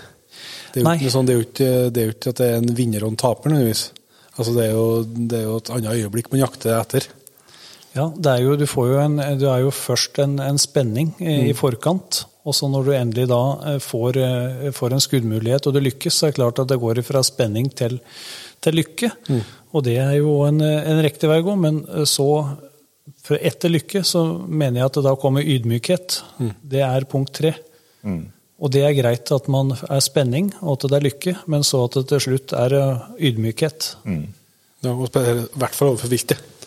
Ja, det er det handler om, en ydmykhet overfor viltet, for den har på en måte fått lov å oppleve. For da har du tatt et liv, og det, som du sier, det er greit, og det er lov å vise glede. Men samtidig er det også viktig å være litt ydmyk for det vi har fått lov til å oppleve. Absolutt. Og så er det jo stikk motsatt av ydmykhet da. Det er jo en del stikk imellom de forskjellige hunderasene i filmene. Ja, det er jo viktig. Altså, man kan være enig om mye, men akkurat hvilken hunderase som skal brukes, der er det veldig mye forskjellige meninger. Og det er jo det som er fint, at vi har et eller annet å knives om hvis det blir slept noen bikkjer, og hva som virker og ikke virker, det er jo også veldig fint, og det er hvorfor det ikke virker. Altså, harejeger er jo verdensmester i teorier, blant annet, for å finne ut hvorfor det ikke blir los, eller hvorfor losen er hakket, og hvorfor det går som det går. Jeg synes det er veldig moro det her med raser, og kanskje det som er ekstra morsomt, det er liksom valg av kortbeint rådyrhund, hva folk velger. Det synes jeg er kjempefestlig. Jeg drar en liten sånn spøk om på alle filmforedragene. Det klarer jeg ikke la være. Da er det noen som henger med alvorlig med geipen, mens i neste øyeblikk så er det noen andre som får som hatten passer. Så hvis du først har gitt en rase litt pepper, så er det viktig at du lar alle få litt, så alle føler seg alle skal føle seg både litt skadefri på andres bekostning, samtidig som du må gi alle litt ris hvis alle skal være fornøyd når du går derfra. Men etter du sa 40 jaktfilmer, altså det er jo enormt, og det vil jo, og så du sa at du lykkes eller får en jaktklubb hvert 5. dag, liksom, så skjønner du at det er jo enormt med tid du har lagt i. Greier du å gi oss et bilde på hva som er en dyktig jeger da, for deg? Jeg tenker ikke for at du skal få til jaktfilm, men hva du synes liksom, hvis du skal fortelle oss hva en dyktig jeger er? Ja, hva er en dyktig jeger? Det kommer litt an på hvem du egentlig spør, og hva vedkommende på en måte har i ballast, eller hva han på en måte vektlegger. For meg så er det liksom, kan du si, helheten. Det her fra veldig mye også du oppfører deg, både i skauen og overfor vilt, og der ta vare på sikkerhet, og ikke bare røske av noe skudd i hytt og piner, selv om han er jo ikke rusten for så vidt ser ut som han gjør det, så gjør han så godt han kan, han også, stakkar. Nei, en dyktig jeger, det får egentlig bli opp til hver enkelt, hva de legger i ordet dyktig jeger. Det finnes så mange mulige folk som er gode til å jakte på sin måte, og det er så mange jaktformer at det blir litt vanskelig å egentlig svare på hva er en dyktig jeger. Men etter så mange timer med 40 DVD-er og masse før i der og opptak etterpå, er det noen spesielle situasjoner eller historier som du setter ekstra pris på at du har fått med? Ja, altså det er jo spørs hvilken følelsesskala man skal på en måte dra det da. Jeg synes det var ekstra stas at jeg på en måte har fått faren min på film, og at jeg fikk filmet den siste haren han skjøt før han gikk bort av kreftsykdom. Det har vi jo på en måte forever for alltid, både for barnebarn og oldebarn og hva som enn skulle komme i etterkant. Det synes jeg er spesielt. Så fikk jeg filmet, som sagt, han 84-åringen i høst, som vi skal se på det nye filmforedraget i Unge og Gamle Jeger. Den historien tror jeg folk kommer til å like veldig godt. Den likte jeg godt. Altså det som går litt nært på folk, og som kan vekke ved følelser. Da. Altså man kan dra assosiasjoner til egne besteforeldre eller andre man kjenner. Sånn klump i halsen-følelse? Ja, den klump i halsen-følelsen, den skal vi innom. Men det jo så det et følelsesspekter. Det her, jeg tenker at skal man ut og underholde, så skal man ikke bare ha det moro. Man skal innom alle følelsene, både til de i salen og sine egne egentlig. Skal du være en god entertainer, så må du by litt på deg selv og dine egne følelser også. Veldig bra. Jeg tror vi skal begynne å gå inn litt for landing etter hvert. Runar, der har vært en fornøyelig time så langt. Det artig. For oss jo litt sånn blir litt sånn starstruck, for når vi kommer og ser på den, jeg kommer på den fra Harjak fra uttak til Gryte, den hadde de på biblioteket på Namsskogan, og den har jeg lånt i VHS-format der, antagelig før jeg fikk lov til å gå med hegger selv, og har sett flere ganger, så jeg har jo hatt et forhold til det i lang tid, og det artig å få greve og spørre litt da, men vi har jo en sånn faste spørsmål som vi bruker å runde av med. Og dem kan vi ikke slippe unna der, selv om du sier at det lenge siden du har holdt i så mye våpen selv, så må vi jo prøve å få til. Så ene spørsmålet det hva som ditt beste jakttips, og det jeg ekstra nysgjerrig på, for at jeg har jo ikke på noe vis så mye erfaring som deg med å være bak den som skal være skytteren, men jeg har jo fått prøvd det litt som guide, og så litt sånn at jeg har prøvd å filme noen, og litt sånn at jeg har vært med andre som skal få prøve å skjøte. Og jeg føler jo ofte at det nesten enklere å oppfatte situasjonen når du ikke den som holder i børsa selv. Så du snakket om at det oppleves med det i høst på Gjerdia Playa, der var en som skulle skjøte. Og da var jeg veldig sikker på liksom alt hvordan det skulle skje. Og det tror jeg bare for at jeg ikke var den som skulle skjøte selv, og det var lettere å måte holde. Og det kanskje det føles som du har hatt også, liksom at du har fått sett, du ser liksom situasjonen på litt annen måte enn den som skal skjøte. Så da kan det jo være at du har plukket opp noen tips da, til hvordan kan lykkes på jakta? Nei, altså, hva skal gi et tips? Altså, det kommer jo alt på hva slags type vilt man jakter på. Selvsagt så skal man jakte på hjortevilt, så det i hvert fall det å ikke gå med vind i ryggen. Ja. Det merket jeg blant annet i Polen. Vi var med en guide der, og havner kanskje litt ut på villspor her, men vi var med en guide, og han hadde tydeligvis en fast rute vi skulle gå, og det skulle være masse råder. Vi hadde jo kjørt her kvelden før og sett masse råder. Og så går vi ut av bilen, og jeg kjenner jo vi har vind i ryggen, og han sier, kom her, sier han. Ok, vi går nedover, og begynner han å peke, da, og står og vifter med kikkerten og peker, men jeg ser jo bare hvitt halespeil hver gang. Og så prøver jeg å spørre den, what about the wind? Maybe we should go the other direction, sier jeg. What? The other direction? No, what do you mean? The wind, you see the deer are running away, I have to go the other direction. Oh, no, kurva, no. Så vi gikk da i 2 kilometer langs et område som vi hadde sett veldig mye vilt dagen før, og vi visste jo da masse råder der, men eneste vi så var hvite halspeil, så vær litt oppmerksom på vindretningen i hvert fall. Det er bra tips det. Har vi et annet spørsmål, det jo, som vi spør gjestene, hva som deres største jaktdrøm, men det går an å spørre om du har noen mål eller noen drøm om å få fanget noe spesielt på film? Jeg har alltid egentlig tenkt og hatt lyst, altså nå, som sagt, det den norske jakta, den vanlige bygdejakta som jeg egentlig brenner for, men en eller annen gang så skulle det vært moro å ha vært i Alaska, Kanada eller noe også, opplevd et eller annet i villmarka der.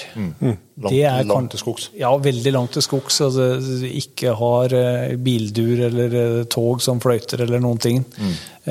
Også det på en måte helt inn i villmarkbushen, det hadde jo vært egentlig, jeg har tenkt på i mange år, men ting koster penger, og det jo kanskje derfor jeg roter mest i egen lomme og egen skog og rundt meg selv, og da holder på en måte kostnadene nede samtidig som det godt kjent, så oddsen for å lykkes mye større på hjemmebane enn å reise ut et sted du ikke kjent, og du ikke vet hvilke type mennesker du møter. Det jo mange som ringer og gjerne vil bli filmet, men så det jo veldig ofte sånn at de som roper høyest og maser mest om å bli filmet, det ikke alltid det de som det lurt å være med, for like gjerne den som stille og ikke sier noe som kanskje kunne være smart å være med, så det å få tips av andre, hvem man egentlig skal kunne være med og filme for å lykkes, det jo veldig smart. Det jo ofte sånn at den gutten som roper høyest i klassen og som sitter og blævler og skriker, ikke alltid den med mest kunnskap. Det han som sitter helt bakerst og ikke sier noe, som kanskje kan mest, men han blir ikke hørt eller sett. Kan jo være et godt poeng. Også utstyr da, kanskje vi skal rett og slett spørre om kamerautstyr, hvis det noen som har lyst til å begynne å filme litt på egen hånd. Hvor anbefaler du å starte med? Nei, start med, holdt jeg på å si, sånn lavbudsjettkamera. Kjøp ikke noe dyre greier med en gang, for at for det første så de små kameraene veldig bra. Hvis du setter de på auto, så velger de ofte det beste selv, og desto mindre knappere duppedingser og ringer du har til å stille på med fokus og blender og alt dette her, desto mindre sjanse for at du kommer igjen med noe som aldeles feil, for da kommer borti en knapp som skulle ha stått på auto, så har du fått sagt den i manuell. Så det første du gjør i hvert fall ta også sett en teip over den knappen som går an å bytte fra auto til manuell. Jeg har selv dritet meg ut på det, at den knappen ikke så mye som skal til før man kommer borti, og tar den opp og ned av sekken eller en lomme stadig vekk det kamera. Plutselig så står det kamera på manuell. Ja. Det skjer ting fort, det skrur på kamera, vant med at dette går av seg selv og velger det beste, og så skjønner du ingenting, for det helt overeksponert, eller alt uskarpt, og du skjønner ikke hva som skjer, og så har det kommet borti den knappen som da står da plutselig i manuell. Så kjøp et kamera som helt greit, kanskje 12 ganger optisk zoom holder i meste, for at mange har ledd for å overzoome, det sier kjøper et kamera med 20 ganger zoom, og du trykker zoom-knappen i bånd, så ser du jo ingenting, og du vet ikke hvor vilt det eller noen ting. Så ikke bruk for høy zoom, ikke zoom for hardt. Stol på et kamera som du har lest bra i automodus, og det de aller fleste kameraene, og du får mer enn god nok kamera til 10 000 kroner. Ja. Skal du legge penger i noe i et kamera hvis du skal filme, så kjøp en mikrofon, fordi at de innebygde mikrofonene på de kameraene. Hvis du ønsker loslyd og litt sånn som litt unna, så får du veldig dårlig loslyd på de fleste kameraer med innebygd mikk. Du får greit tale fra han foran deg, men du får ikke den losopplevelsen som du gjerne vil ha med. Nei. Da liker jeg med en ekstern mikrofon. Ekstern mikrofon, gjerne med XLR-innganger. Ja. Altså, du nevnte tidligere her også at du bruker å teipe igjen noe annet på kamera også. Ja, jeg vet ikke om jeg vil dele det trikset der, altså. Ja, det skal være slett. Nei, jeg tror kanskje jeg skal ut og filme flere andre. Ja, så det kan være dumt å dele det trikset. Nå har jo dere fått greie på det, men jeg tror ikke det kan være så mange som hører på dette. Så det kan være noen jeg skal filme, så det dumt hvis vedkommende har fått greie på det via Jegerpodden. Vi får lett det gå over til fantasien lall. Ja. Men vi bruker å runde av Runar med en jakthistorie, eller to, det fast tradisjon i Jegerpodden. Og vi håper jo at du kanskje har en historie å dele med oss. Jeg har alt for mange, vet du. Ja, men du kan få ta så mange du vil. Nei, altså det mange, men av en eller annen grunn så har jeg jeg synes jo han Aukrusten veldig, veldig festlig. Det mulig det bare jeg som synes, eller jeg vet at det ikke det også, det mange som synes han. Fordi at det null filter mellom huet og kjeften. Det går ikke noe fra tanker til ord. Det ikke noe, jeg litt sånn selv og forresten når det sagt. Det kanskje derfor jeg synes det så moro å være sammen, for vi ganske like.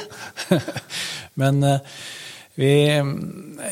han har jo store problemer med det her med revejakt, uansett om det hagle eller rifle. Så det var jo en høst der, så da hadde jo jeg hatt foredrag og reist land og strand rundt året før med et filmshow, og selvsagt vist Aukrusten at han bomma så fælt. Så han skulle jo nå gjøre reise kjerringa, som vi kaller det. Ja, det skulle være revansj. Så han hadde jo funnet på noe smart da. Så når vi sitter der, og så sier han, filmer du nå? Ja, se nå, sånn. Så strakk han seg opp da han visste at det var et nøttetre der med sånne små hasselnøtter, dronende 3 nøtter, og sånn. Jeg har kanskje sett den der eventyret med 3 nøtter til Askepott. Men nå har jeg plukket meg 3 nøtter, og jeg ønsker meg rev på alle 3, sånn. Og da kan jo selv tenke dere hva som egentlig skjedde. De nøttene ga I hvert fall ikke det samme til han som de gjorde til Askepott, det kan jeg love. Og på slutten der så får han jo til slutt en rev, da var det tomt for nøtter og vel så det. Det hadde jo gått en bukselomme med patroner på de forskjellige turene, og ikke noe rev, men til slutt så ble det noen rev da. Og så spurte jeg hva han hadde tenkt å gjøre med den. Og han sier jo det han tenker, så han sa det at nei, jeg synes kjæringen har blitt så feit, så jeg lurer på om jeg skal sy en sånn her liten kåpete, sånn her høstkåpe, bare sånn her tynn her da, vet du. Ja, det synes vi var veldig festlig der og da, men når vi skulle kjøre filmforedrag I bygda, samme høsten, så ante vi litt hva som kom til å komme. Så om det var med vilje eller ei, det vet jeg ikke, men han hadde I hvert fall holdt på med vinkelsliper den dagen og fått et jernspon på øyet, det var I hvert fall det som ble sagt. Så han hadde vært på legevakta og fått bedøvd øyet og hadde lapp på øyet sitt. Så jeg hadde jo holdt av da 4 stoler på første rad, det vil si det Aukrusten, kona og en sønn og en datter. I hvert fall når det her greiene ble vist, da, så var Aukrusten hjemme med lapp for øya, men på første rad satt jo da kone med sønn og datter. Og når han sier dette her med den høstkåpa, at kjæringen har blitt så feit, så ler jo hele salen, også halve bygda her I Modum jo og ser på dette. Det sånn tradisjon. Og alle ler, men når jeg stiller helt I salen, så hører jeg bare en liten sånn svak barnestemme på første rad som sier, «Mamma, hvorfor du sint når alle andre ler?» En litt mørk damestemme sier, «I kveld når vi reiste, han pappa 1 lapp på øyet. I morgen tidlig når du våkner, så har han lapp på begge øya.» Det en sånn historie. Det faktisk en sånn historie, og den synes jeg veldig god. Ja, jeg skjønner. Det har ikke noen sammenheng med dårlige skjøttinger til Nøykusen, dere. Ja. Det har vi kommet tilbake til. Nei, vi skal si tusen takk, Runar, for at du tok imot oss og tok deg tid til en prat med oss. Det setter vi veldig stor pris på. Og så skal vi ønske deg lykke til videre, både med jakt-tv.no og filmforedrag og nye opptak og stadig utvikling. Det både vi og mange som glad for. Takk for det, og takk for at dere tok turen. Hyggelig møte dere gutta I Jegerpodden nå. Ikke bare høre, men se. Vi snakkes hjemme, vet du. Det gjør vi. Yes. Takk for praten. Takk for praten, ja. Det var så Runar Høgfoss, det. En veldig, veldig trivelig og sympatisk kar med det som må kunne kalles glimt I øyet. Absolutt. Det var en fornøyelse, og det er jo så utrolig artig å prate med folk som han, som har liksom hatt den lidenskapen og den driven for å drive med det over så lang tid, og så faktisk så klart gjort det til levebrød, og det artig. Så det håper jeg at du som har vært med her og helt hit også, som heter. Jeg synes at det var en fornøyende prat å få med seg. Det som bare slitt. Ja, det ikke slett ut senga I siste vekkerne. Så vi litt på sofaen da. Ja, det bra. Jeg anbefaler I hvert fall alle å gå inn på jakt-tv.no og sjekke ut litt innhold der. Ja, det ikke dumt tips I hele tatt. Men vi skal få lov til å takke nyankommende til P3-jaktlaget. Det kan vel være at noen tar som her, da. Kanskje noen ble P3 nå for å få lov til å se yogajakt I Fyresdal, og så måtte de sette bevitten deg I bar overkropp opp til flere omganger, så de må jo beklage til nye P3, det ikke sånn det bruker å være. Nei, altså jeg forstår hvis det noen som melder seg ut igjen nå. Det kan jo bli godtatt under tvil. Men vi sier I hvert fall 1000 hjertelig takk til Jørgen Ettestøl, Samuel Meyer, Robert Libjo, Emil Vatnedal, Sindre Børmark, Lars Gravseth, Stian Bottengård, Stein Erik Treverke, Harald Kjellvold, David Eriksson, Vegard Ringen, Martin Ødegård, Anders Drivvold, Leon Viken, Sander Skjævestad, Jørund Valebjørg, Tore Lilleaker, Håkon Roksvåg, Kristian Ervik, Jon Stenar Vangen, Daniel Grøntvedt, Pål Røspe, Olav Snildal Bakås. Olav Tarjei Valebjørg. Niklas Finsås. Signe Greivstad. Jonathan Jenstad. Kristian Wahl. Bergestrand. Martin Engebrektsen. Jan Christian Thoresen. Ole Kristian Ljunggren Ringstad. Olav Veum.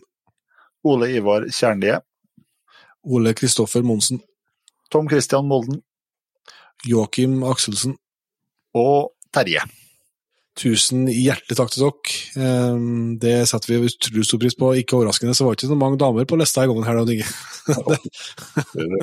er høy og mørk nå. Jeg må klippe ut det. Vi skal med dette runde av, vi også gjøre oss klart ut og litt mer spår, men vi ser som vi bruker å gjøre, til neste gang. Vi høres.